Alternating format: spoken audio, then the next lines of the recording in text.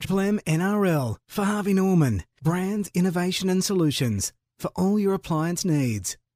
Now, Readie, you've got some gold here. I see here Luke Keary is on the radar of other clubs. Yeah, well, Dan, it's interesting, isn't it? Because I've got a few blokes coming off at the end of next year, South Sydney, and Luke Keary's one of them. Obviously, he did his latest deal when he wasn't a regular first grader. And when he arrived at South, he'd been rejected by a few clubs. Now, one of those clubs was the Gold Coast. And I'm told the Gold Coast is looking at him again. Obviously, as I said, he's off at the end of next year, but clubs can talk to him now if they want to. I mean, South obviously want to keep him. But, you know, they've got him coming off. Alex Johnson's going to need a massive upgrade, I'd suggest.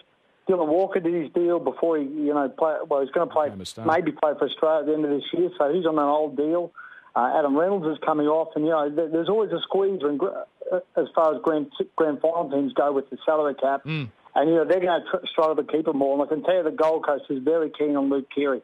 Okay, well, we wait and see. That's for for the year after next, obviously, not... Yeah, obviously 2016, yeah. Next year. Now, Josh Hoffman, I feel sorry for Josh Hoffman because if he was told by Brisbane when he should have been months ago to go around shopping, he would have found a club by now. Where are we at with him? Well, look, obviously he's on the market now, Dan, but it's an interesting one because there's a real ripple effect from him. Because, Canterbury's been linked with Brett Morris, they've been linked with Kurtley Beale. But they've been linked with Josh Hoffman for a long time. Now, if Canterbury decide to go back in for Hoffman, which we all expect them to do, well, that could put the Brett Morris deal on the skids, which will affect St George, because St George, my understanding was St George would probably let Brett Morris go to relieve their salary cap problems, because they obviously want to sign blokes like Russell Packer. Well, if Canterbury aren't going to take him, that's going to leave St George in a pickle, which could affect the Russell Packer deal. So, the Josh Hoffman deal's got a lot of ramifications for a lot of other clubs. Canberra's obviously keen on him as well. I can tell you one bloke Canterbury won't sign now is Kurtley Beale, but really? a month ago Canterbury were looking at a way they could get Kurtley Beale in their salary cap.